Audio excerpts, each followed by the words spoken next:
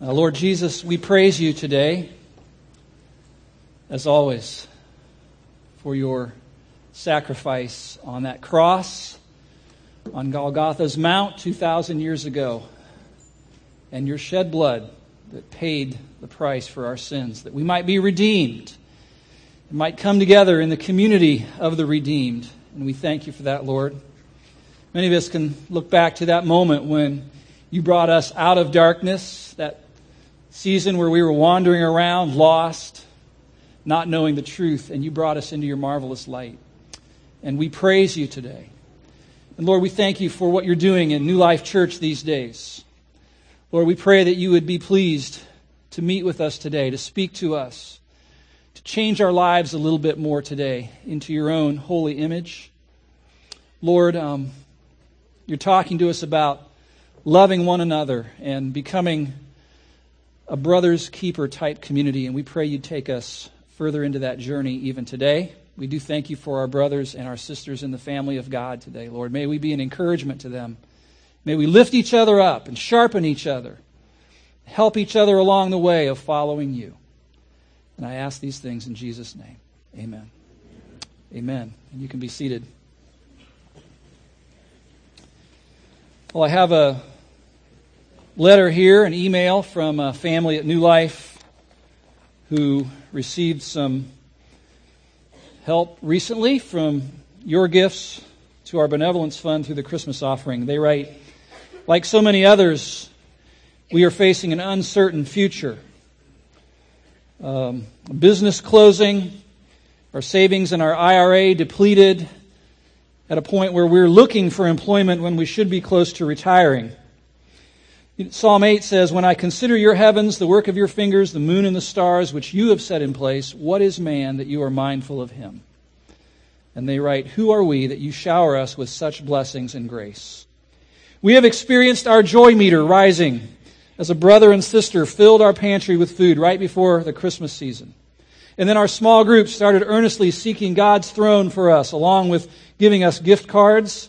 And now our extended family at New Life has helped us with a much-needed benevolence gift covering some of our expenses. And then there was another anonymous monetary gift from someone else here at New Life.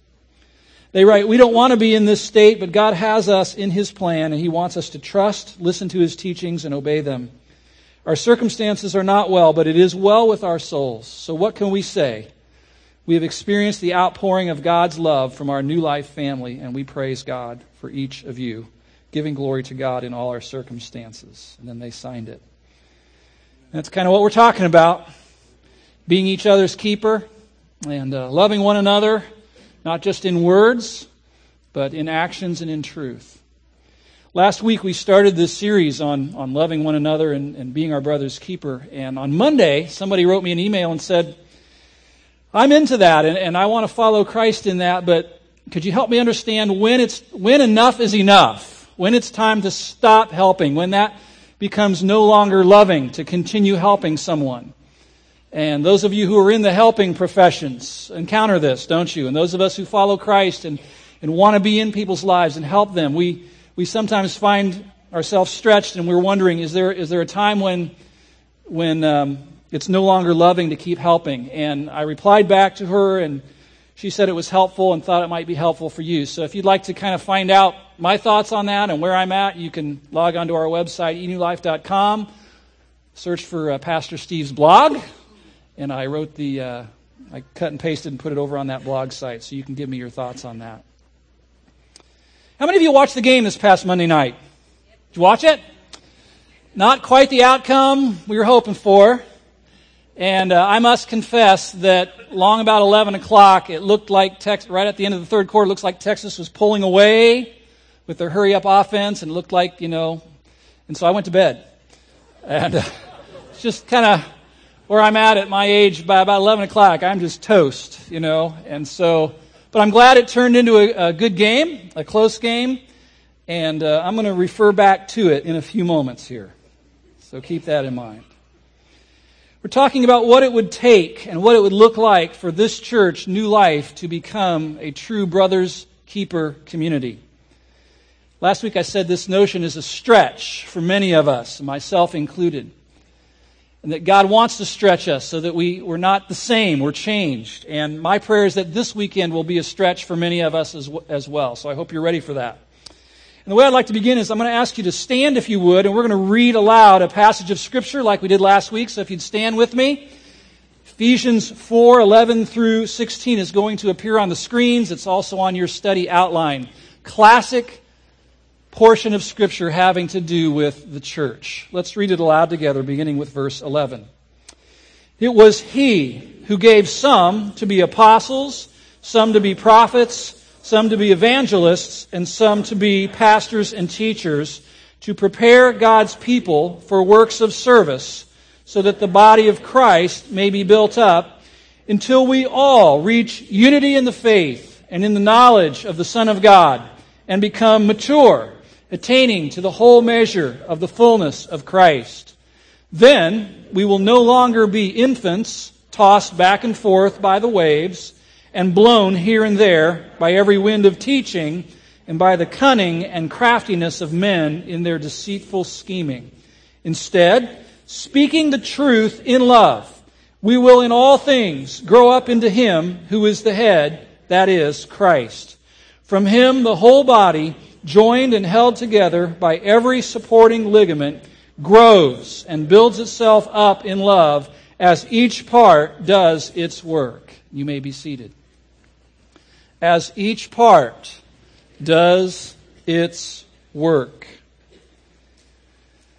I think we all need to understand that there are things that can get embedded into the life and culture of a church that can actually work against creating a brother's keeper culture, a brother's keeper community.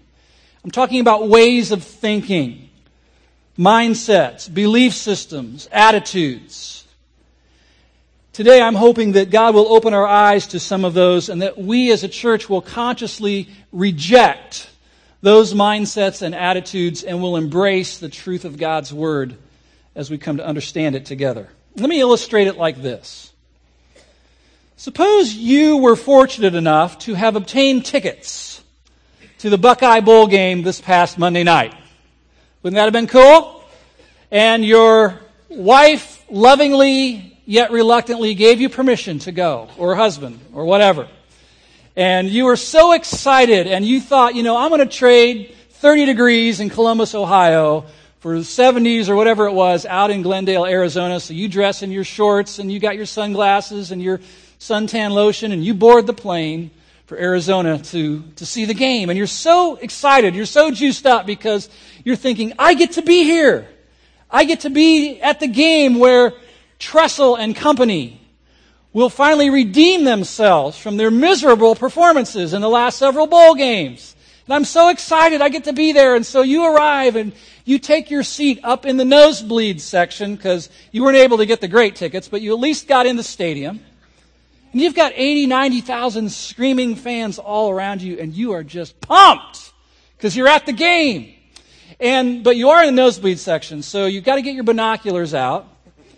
And you pan down to the goal line. As you know, the Buckeyes are awaiting the opening kickoff from the Texas Longhorns. And to your shock and dismay and utter disbelief, instead of seeing Lamar Thomas down there at the goal line waiting to receive the kickoff, you see Jim Tressel. And you're like, you got to be kidding me. I took 2 days off of work and took all this time to come out here and watch Tressel play? What's going on here? And so the Longhorns kick off and the ball's in the air and Tressel angles for it and tries to catch it, muffs it. Wham! 11, 290-pound Texas Longhorns bury him in the turf. And you're going, this is going to be a long game, a long day, if this is how it's going to go. You fear for his life, but you finally see him emerge from the pile of humanity and brush himself off and limp back to the huddle where he huddles with himself and calls a play. And you're like, time out, what's going on here? Tressel walks up to the line of scrimmage, hikes the ball to himself, tries to run. Wham! He's annihilated by beefy Texas Longhorn linemen. And you're going, whoa, does anybody else see a problem here? This is not what I came to see. This is not what I paid good money to see. And then you see Tressel again emerging from the pile, and this time limping more severely back to the huddle, and he motions over to the sidelines. And you say to yourself, finally, somebody's getting some sense here. And you look over and you see 3 assistant coaches trotting out onto the field, and they join Tressel in the huddle. And call a play, walk up to the line of scrimmage, and they try to pull it off, and once again the outcome is predictable. They get slaughtered. And you are beside yourself. You're saying, where are the Buckeyes? Where are the players? Where's Pryor? Where's Beanie Wells? Where's Rubisky? And you look over on the bench, and there you spot some of the Buckeye players sitting on the bench. And they've got big smiles, and they're cheering, and they're saying, go get them, coach! Great play! Way to go! We're with you all the way! And then you pan further up into the stands and you see some other Buckeye players like Laurinaitis and those guys. And they don't have smiles on their face. They look disgusted. And they're like, what's the matter with you? That's atrocious play calling. We could do better than that. Would you pay good money to go see a bowl game like that? Some of you were like, yeah, I would. It would be interesting for a while. You say that scenario sounds ridiculous. And it is. Ineffective, ridiculous, and there is something eerily similar to that taking place in churches, thousands of churches all across our country every week. Equally as ineffective, equally as ridiculous. It's a way of thinking about church. It's a way of doing ministry in a church that works against a brother's keeper culture.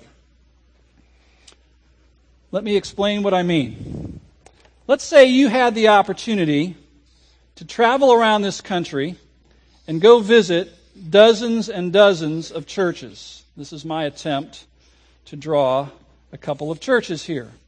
And you got to spend, let's say, several months with each church, and you observed how they carried out ministry in that church, how the people's needs were being met, how people were being discipled into following Jesus Christ. And you got to observe that. You would see a wide range of ministry philosophies, but on the outer edges of this continuum, you would see 2 different and distinct ways of doing ministry. One I will call PC stands for pastor-centered, and MC stands for member-centered. And you could chart all the churches that you visited on this continuum. You could mark them and say, this church is here, this church is here, this church is more over here, this church is here. And that would be an interesting experience. Pastor-centered and member-centered ministries. I grew up in a church that operated as a pastor-centered church, and I want to describe that for you, and I suspect that a number of you have experience in those kinds of churches as well. Let's talk first about pastor-centered ministry. What does that look like? Well, first I think we could say it's the traditional pattern in many, many churches, especially Baptist churches, like the ones I grew up in. It's the traditional pattern. They've always done it that way. No one stops and thinks, is this the best, most effective way to do ministry? Or is this biblical? It's just the way that it is. It's always been done that way. It gets passed down from generation to generation. If they get a new pastor, he inherits that system. It's traditional. In a pastor-centered ministry, it's the pastor who is expected to do most of the real ministry. The members expect that. They say, that's what we pay him to do, to minister to the congregation. So if there's a need, you call the pastor. That's how it works. If there's a need for someone to be prayed with, to be counseled with, to be given guidance or instruction, for a visit, for encouragement, for comfort, whatever the need is, whatever the ministry need is, the prevailing notion is you call the minister. We even call him the minister. And it's his job to kind of get around to everybody's needs and meet all the needs. In this kind of a church, the pastor is primarily a minister, a need meter. He's trying to get to everybody. And the members are primarily spectators. They come on weekends. They watch the paid clergyman minister. During the week, they ask for ministry. They're often cheering, sometimes criticizing. Spectators. In this kind of a church, ministry tends to be centralized and kind of under control. And sometimes the pastor's own personality enters into this. He kind of wants everything to flow through him, so he kind of becomes the bottleneck. My contention is this, that in a pastor-centered ministry, the potential for growth is very limited. Why? Because he can only get to so many people. Someone's always feeling neglected.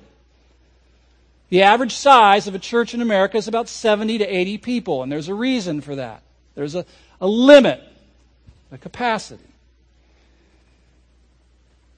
And I would also contend that in a pastor-centered church, the members, although there's part of them that like it, there's really a deep-seated frustration that says, I want to offer something. I've got something to offer as well. I've got gifts. I've got abilities. I'd like to be in the game, but they're not given that permission, and so they stay immature.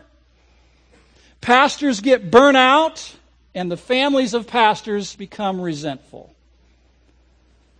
I've seen this again and again and again. There is an epidemic. You may not know this because you don't read like pastors' magazines and blogs and things, right? But I do. There's an epidemic of pastoral burnout, and people are leaving the ministry in droves. In part, in my estimation, because the system is designed to stretch them thin and wear them out. Now, some of you are connecting the dots here, and you're seeing the analogy between pastor-centered ministry and the ridiculous Buckeye bowl game scenario that I just painted for you. There's some striking similarities. I'm curious, now that I've explained this, how many of you have been in a church or grew up in a church, have experience in a church that operated this way, pastor-centered? Could I see your hands? To that, saw some of the negative fallout, the negative outcomes. Can I see your hands? Yikes. That's sad, isn't it? About 25 years ago, before we ever came and started this church, we were introduced to another way. And it kind of rocked our world, because it's not what we saw growing up. It's not what we'd seen, where we were at. But it was based out of Ephesians 4, 11 through 16, the passage that we just read. And we embraced it 25 years ago. We call it member-centered ministry. Member-centered ministry. Not pastor-centered, but member-centered ministry. And it looks like this. First off, we believe it's the biblical pattern. It's the one that's in Scripture. Now, Jesus said, there's going to be times where your tradition comes up against the Word of God. And what should you choose? The Word of God. He rebuked the Pharisees for letting their traditions trump God's Word. We believe this one's found in Scripture. And in member-centered ministry, the primary distinctive is that most of the real ministry in the church is carried out by members. The hands-on, life-on-life, get your hands dirty, need-meeting ministry in the church is done by the members of the church, the real ministry. If there's a need, members usually find out first and meet it. And in this kind of a church, the pastor functions primarily as a coach. So I'm Coach Steve talking to you today. I got my trestle vest on. I thought about dyeing my hair gray, but it'll be gray in a few years anyway, then I won't have to. Most pastors I know are coaches in their heart. That's what they do. Oftentimes you'll find them coaching their little league teams that their kids are in. They're coaches. They enjoy doing what coaches do, setting the game plan, conditioning the players, equipping the players, cheerleading, doing what coaches do. And in this kind of a ministry philosophy, they're allowed to do that. Coach and equip the members for ministry. In this kind of a church, members are primarily ministers, empowered to meet each other's needs.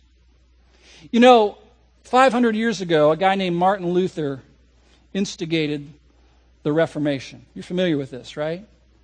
And one of the outcomes of that Reformation effort was that the Word of God got put back in the hands of the common man in his own language, in her own language. It's a great, great thing. Many scholars believe that these days we're in the midst of a second Reformation, where not only is the Word of God being put back in the hands of the common man, but the ministry of God is being put back in the hands of God's people. It's a Reformation I'm all for, because I think it's biblical. I think it comes out of Ephesians 4. You see, when you think about ministry, meeting the real needs of real people, just take me, for example. I'm very limited. For example, I've never been divorced, hope to never be divorced. But we have dozens and dozens and dozens of people coming into our church who've been through that experience. Who is best capable and qualified to come alongside a person who's going through a situation like that and minister to them? Wouldn't it be someone who's been there, who's done that, who's found God to be sufficient for them in that situation to come alongside a person like that? To me, that makes sense. God has equipped them through their experience and through the Word of God to minister. I have not yet lost a parent. I've not yet been in a situation where my parents were aging to the point where they needed care. I have not yet gone through a bankruptcy.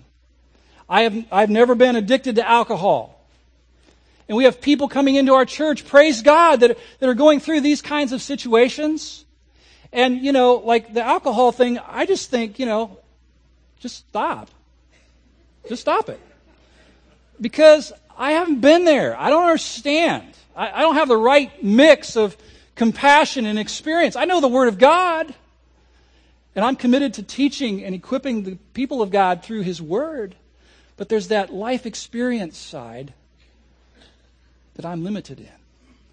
But thank God He is equipping and empowering members of New Life in each of those situations and many more to be able to come alongside someone and offer ministry. That's the way it works in a member-centered ministry, and it's beautiful. It's beautiful. Sometimes I think where it is happening, Jesus just looks back and says, man, I love that. That's how I designed it. In this kind of a church, ministry is decentralized, and sometimes it gets a little chaotic. There's ministry going on that, the paid professionals don't even know about. That's okay. The growth potential is unlimited because members can get to everybody. The members are maturing, they're using their gifts, they're growing, they're engaged, they feel like this is my church, I'm in it, I'm vested here, and they're fulfilled, and the pastors are in Aruba. I love member-centered ministry. It's awesome. Just kidding. Just kidding. You say, well, don't you and the other pastors do any ministry? Well, sure we do. But not so much because we're pastors, but because we're followers of Jesus, like you. Our pastoral ministry is coaching, equipping, training. When I look at Ephesians 4 more deeply, I see the beauty of God's plan as He unfolds it for how it's supposed to work in His church. I see, first of all, in verse 11, that God says He will provide the church with a gifted team of leaders. He gave some to be apostles, prophets, evangelists, pastor, teachers. God says, I'll take responsibility for assembling a team of leaders for each of my churches. I see in verse 12 then that those leaders must not be distracted from prioritizing the equipping of members to do ministry. Among all the good things that we can do, God says, I want you to focus in on equipping the people of God to do ministry. Third, I see that members must step up and minister to each other, which is what we've been talking about these days. You see, pastors, it says, prepare God's people to do works of service or the work of the ministry. So it's the members who are doing ministry with and for each other. And then number 4 is the kicker.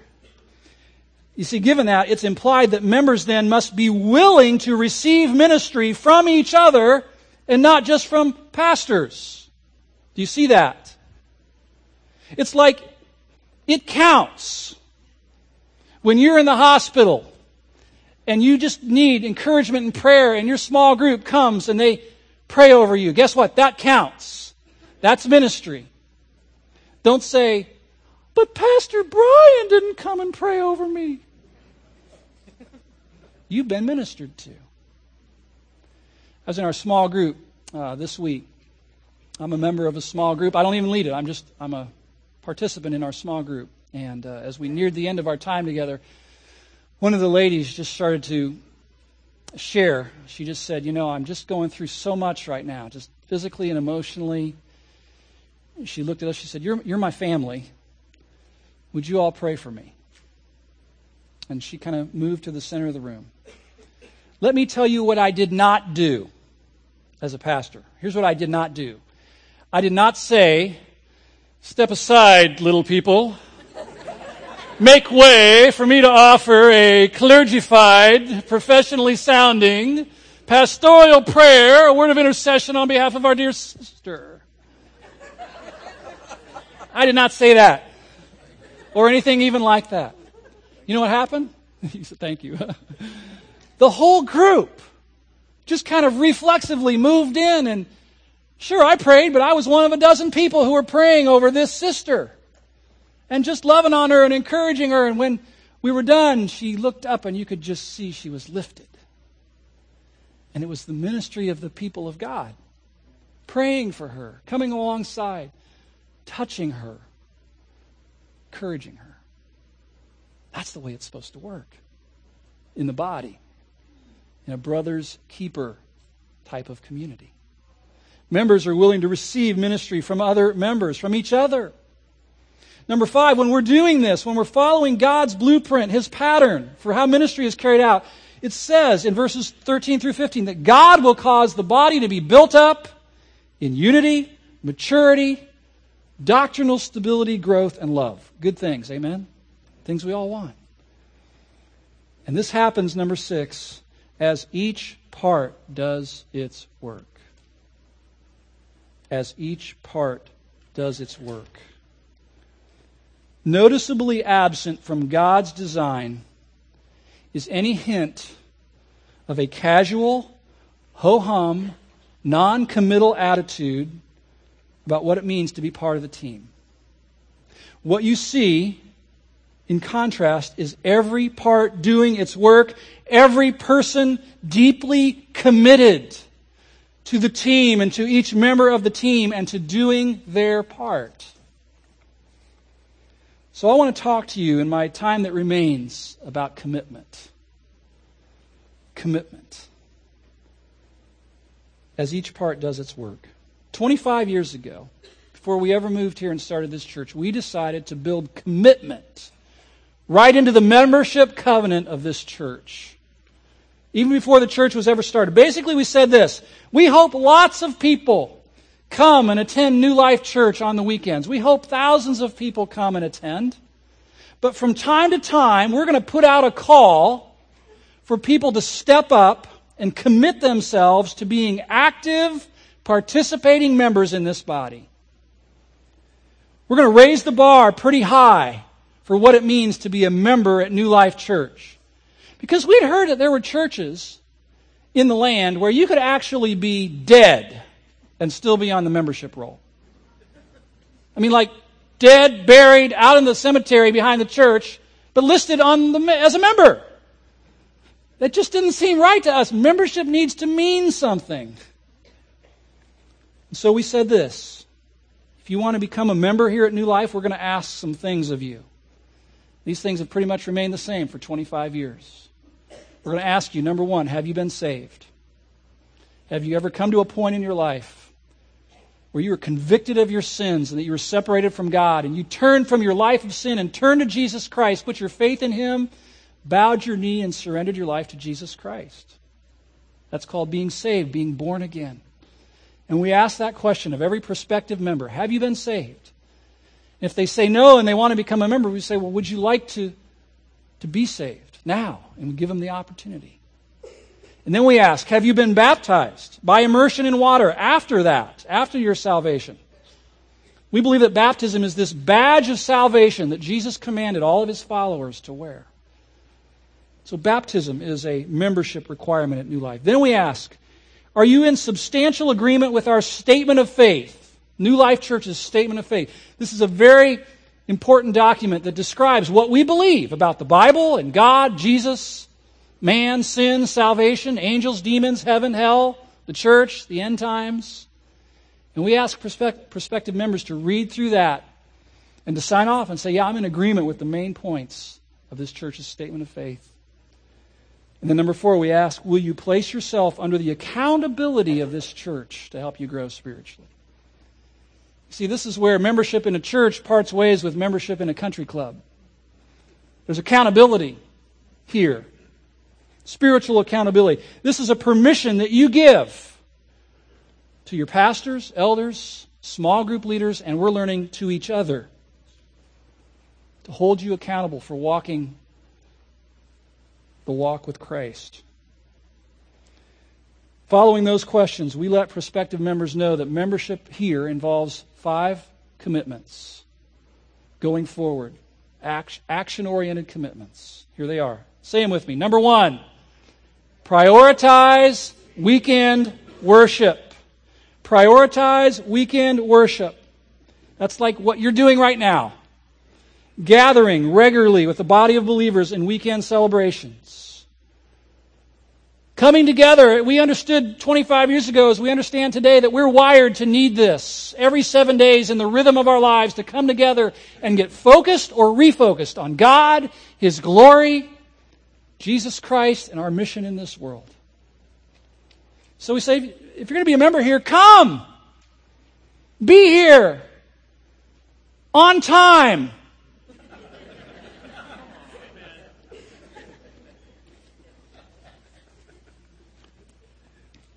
Early, with your heart prepared to worship God from that opening note, with your heart prepared to receive the Word of God and obey it. Prioritize weekend worship. Don't wrap it around your life. Wrap your life around it. Make it a priority. That's what believers have done for 2,000 years. Commitment number 2 is what? Get connected in a small group. This is something we believed in from the beginning. So critical.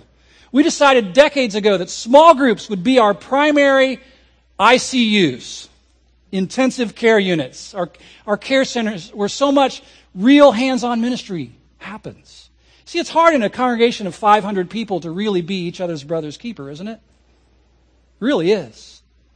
But those 6 or 8 or 10 or 12 that you meet with weekly, you can get in each other's lives, know each other's kids, pray for one another, take your masks off, start giving permissions to speak into each other's lives. See, this is where a brother's keeper community really can happen and flesh out. It's in a small group. It's in a small group. We started this church. We had 4 small groups. Home Fellowship North, Home Fellowship South, Home Fellowship East. What do you think the other one was? Home Fellowship West. 4 small groups. I was in one of them, led one of them. 25 years later, I'm still in a small group. I need this. You need this. It's a commitment of membership at New Life. You know, the early church, it says, met on Solomon's porch, which held thousands of people on weekends. And then they met from house to house. They met in homes. There weren't any church buildings for the first 300 years of the church. The primary meeting place was in homes. In homes. Prioritize weekend worship. Get connected in a small group. Number 3, start serving in a ministry. As I've said, it was never God's intent that pastors hog all the ministry for themselves, all the good stuff, but to share it. We ask our members to serve, to offer their time, talent, and treasure to serve their brothers and sisters in the body. Serving is a membership expectation. Number 4, invest your financial resources. See, we believe that the generosity of our God needs to rub off on us. That we need to reflect His generosity. And every year we ask our members to re-up on this commitment. Say, yes, I'm going to continue or maybe increase my investment in God's work through my local church. And then number 5, commitment to start reaching out in love to others who don't yet know Christ, others who need Him. We ask our members to take seriously their responsibility to know who's in their life that God's working in and to start interceding for them, praying for them, to start investing in that relationship with that person. And then to seize the opportunity to invite them to something. Invite them to a celebration at New Life, or a men's breakfast, or a July 4th activity, or a women's event, or a teen event, or whatever is appropriate. These things have been part of our membership covenant here since the beginning. Now, we realize that when we raise the bar like this, that we would always have several hundred people hanging around who weren't willing, ready, or able to clear that bar. but we're enjoying new life. And we realized that was the case. But several thousand people over the years have felt prompted by God to become partners, joint partners with us in the work here. And they've made their commitments public, and we praise God for that. You know, I'm ashamed to admit that there were times when I caved into the culture and I was kind of apologetic about our membership commitments. I remember thinking, you know, people are so busy and their lives are so full, and here we are, you know, adding additional requirements to them. And I felt bad about the commitments I was asking people to make. But I've come to realize a few things about them. I've come to realize they reflect the priorities of a follower of Jesus. You know, Jesus did all these things, these commitments we just mentioned, except getting saved. He didn't need to get saved. He had no sin. He got baptized. He worshiped God regularly in weekends. It says, as was his custom. He went to the synagogue and worshiped. Was he in a small group? He started a small group. Had 3 apprentice leaders. Trained them to take over when he left. Did he serve? Oh my gracious. He came to serve. Did he give? He gave his life. As we learned last week, he laid down his life as a ransom for many. Did he reach out? Yeah, he reached across galaxies to spread his love to others. Jesus did these things, and he calls his followers to do the same. And then I realized that these things are really just a natural response to the gloriousness of God. I mean, when you start to see Jesus Christ for who he really is, in his glory and what he's done for you, you're going to ask, where can I sign up? Okay, will you let me in? Could I please have the privilege of serving, of giving, of investing, of connecting, please? And then I came to realize more recently that these commitments are necessary for this church to ever become a member-centered ministry church and a brother's keeper kind of community. You see, these are the baseline commitments for the team. To know that, yeah, we're on the same team. We share these commitments together. That true community can build off of those. So I'm apologetic no more. I know your lives are busy, so is mine. But as a fellow servant of Jesus Christ, I call you to commitment, deep, heartfelt, sincere commitment to the only enterprise that Jesus ever started, the church. I'd like you to reach into your worship folder and pull out a little blue response card. Looks like this. I'd like everybody to do this, if you would. You know, if we're ever going to become a brother's keeper kind of a church, we've got to reject some things that our culture is impressing on us. Our culture says, you can do it yourself. Our culture says, you don't need others. Our culture says, be a consumer. Our culture has a trend towards isolation and non-commitment, doesn't it? Our culture says, don't get tied down, don't commit, keep your options open. But Jesus says, take up your cross, lay down your life, commit. And I've been thinking about this a lot. I think that for many, many of you, it is time to commit. Right here at the outset of a new year. What better time? It's time. Time to commit to being part of the team at New Life. Time to step out of the stands and get on the field and get in the game. Time to stop being a spectator and start being a player. Time to stop being a critic and start being a contributor. Time to stop being a consumer of religious goods and services and be consumed by the glory of God and his cause. I think it's time. You know, you don't find in the New Testament any notion of freeloaders. You know, groupies, hangers-on, who just like to be around and just enjoy the benefits without putting any skin in the game. What you find are committed, skin in the game, joint partners who are fully vested with each other and in the mission. I believe for many of you it's time. On this blue card, it describes a very important first step that I'm challenging many, many, many of you to take today. It's a class that we offer here called Discover New Life. Some of you have been hanging around New Life for months or years, and you've never yet taken that step. You know, sometimes I meet people and I always feel stupid because I say, well, hi there, I don't think I know you. I'm Pastor Steve. And they say, we know. We've been coming for 5 years. And I always feel like I'm the dumb one, but I think in some cases it's not me. It's that you do come and you kind of slip in and slide out and you're not engaged, you're not committed, and we've just never crossed paths. But other times it's just my memory. Okay, that's failing. But if you've been coming for 5 years, why not take the step? Your heart is with us. You've been coming for 5 years. Get on the team. Get in the game. Take this step. It's time. You know, there's a time for dating, and then there's a time to commit.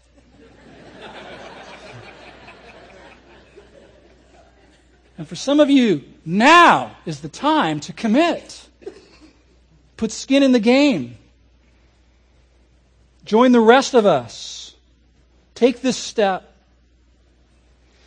One interesting phenomenon at New Life these days is we have a number of people coming back to New Life. They were here, they were away for a season, and now coming back. Many families. And maybe that's you, and you're kind of wondering, hey, I love being back. I'm not sure kind of where I stand, what my status is, what's my pathway back in. I say, take this first step. If you're coming back to New Life, join the rest of these folks. Take this first step. Take the class. You say, well, I took it before. It's different. You say, how do you know? Because we rewrote it this week. Okay? It's different. And you can take the abbreviated version, the special edition, next Sunday night at 5 o'clock. It's abbreviated because I just gave you the first 40 minutes of it. You've completed a third of the class just from being here this morning. Take this step. I also this week read our entire church constitution. There's some inspiring reading. I was reminded that our Constitution provides that 16-year-olds and up who take the Discover New Life class, make these commitments, can become, in fact, full-fledged, card-carrying members, joint partners at New Life. So maybe that's you. Maybe you're a teen today living at home and God's stirring you up. Get in the game. Or maybe you're brand new around here and you made a New Year's resolution to come to church, and you've been here 2 weeks, and you're like, whoa, the bar's way up here. I'm just checking things out. That's fine. Come, check things out. But if you like what you see so far, take this next step. Take the class. Discover what our vision is all about, our values, who we are. Meet Claude Davis, who leads that class, who's like the greatest person in the whole world. Check it out. Take the step. I am asking you, I am calling you to get committed to the greatest cause in the whole world, right here at the outset of 2009. We're going to give you the next few moments with that blue card in hand to reflect on this. Our worship team's going to come and play some music in the background. Just take the next few moments and just say, God, Jesus, what are you calling me to? Which of these boxes should I check? Is it time? Is it time for me to stop dating and commit? And then make a response. And then Pastor Brian will come in just a few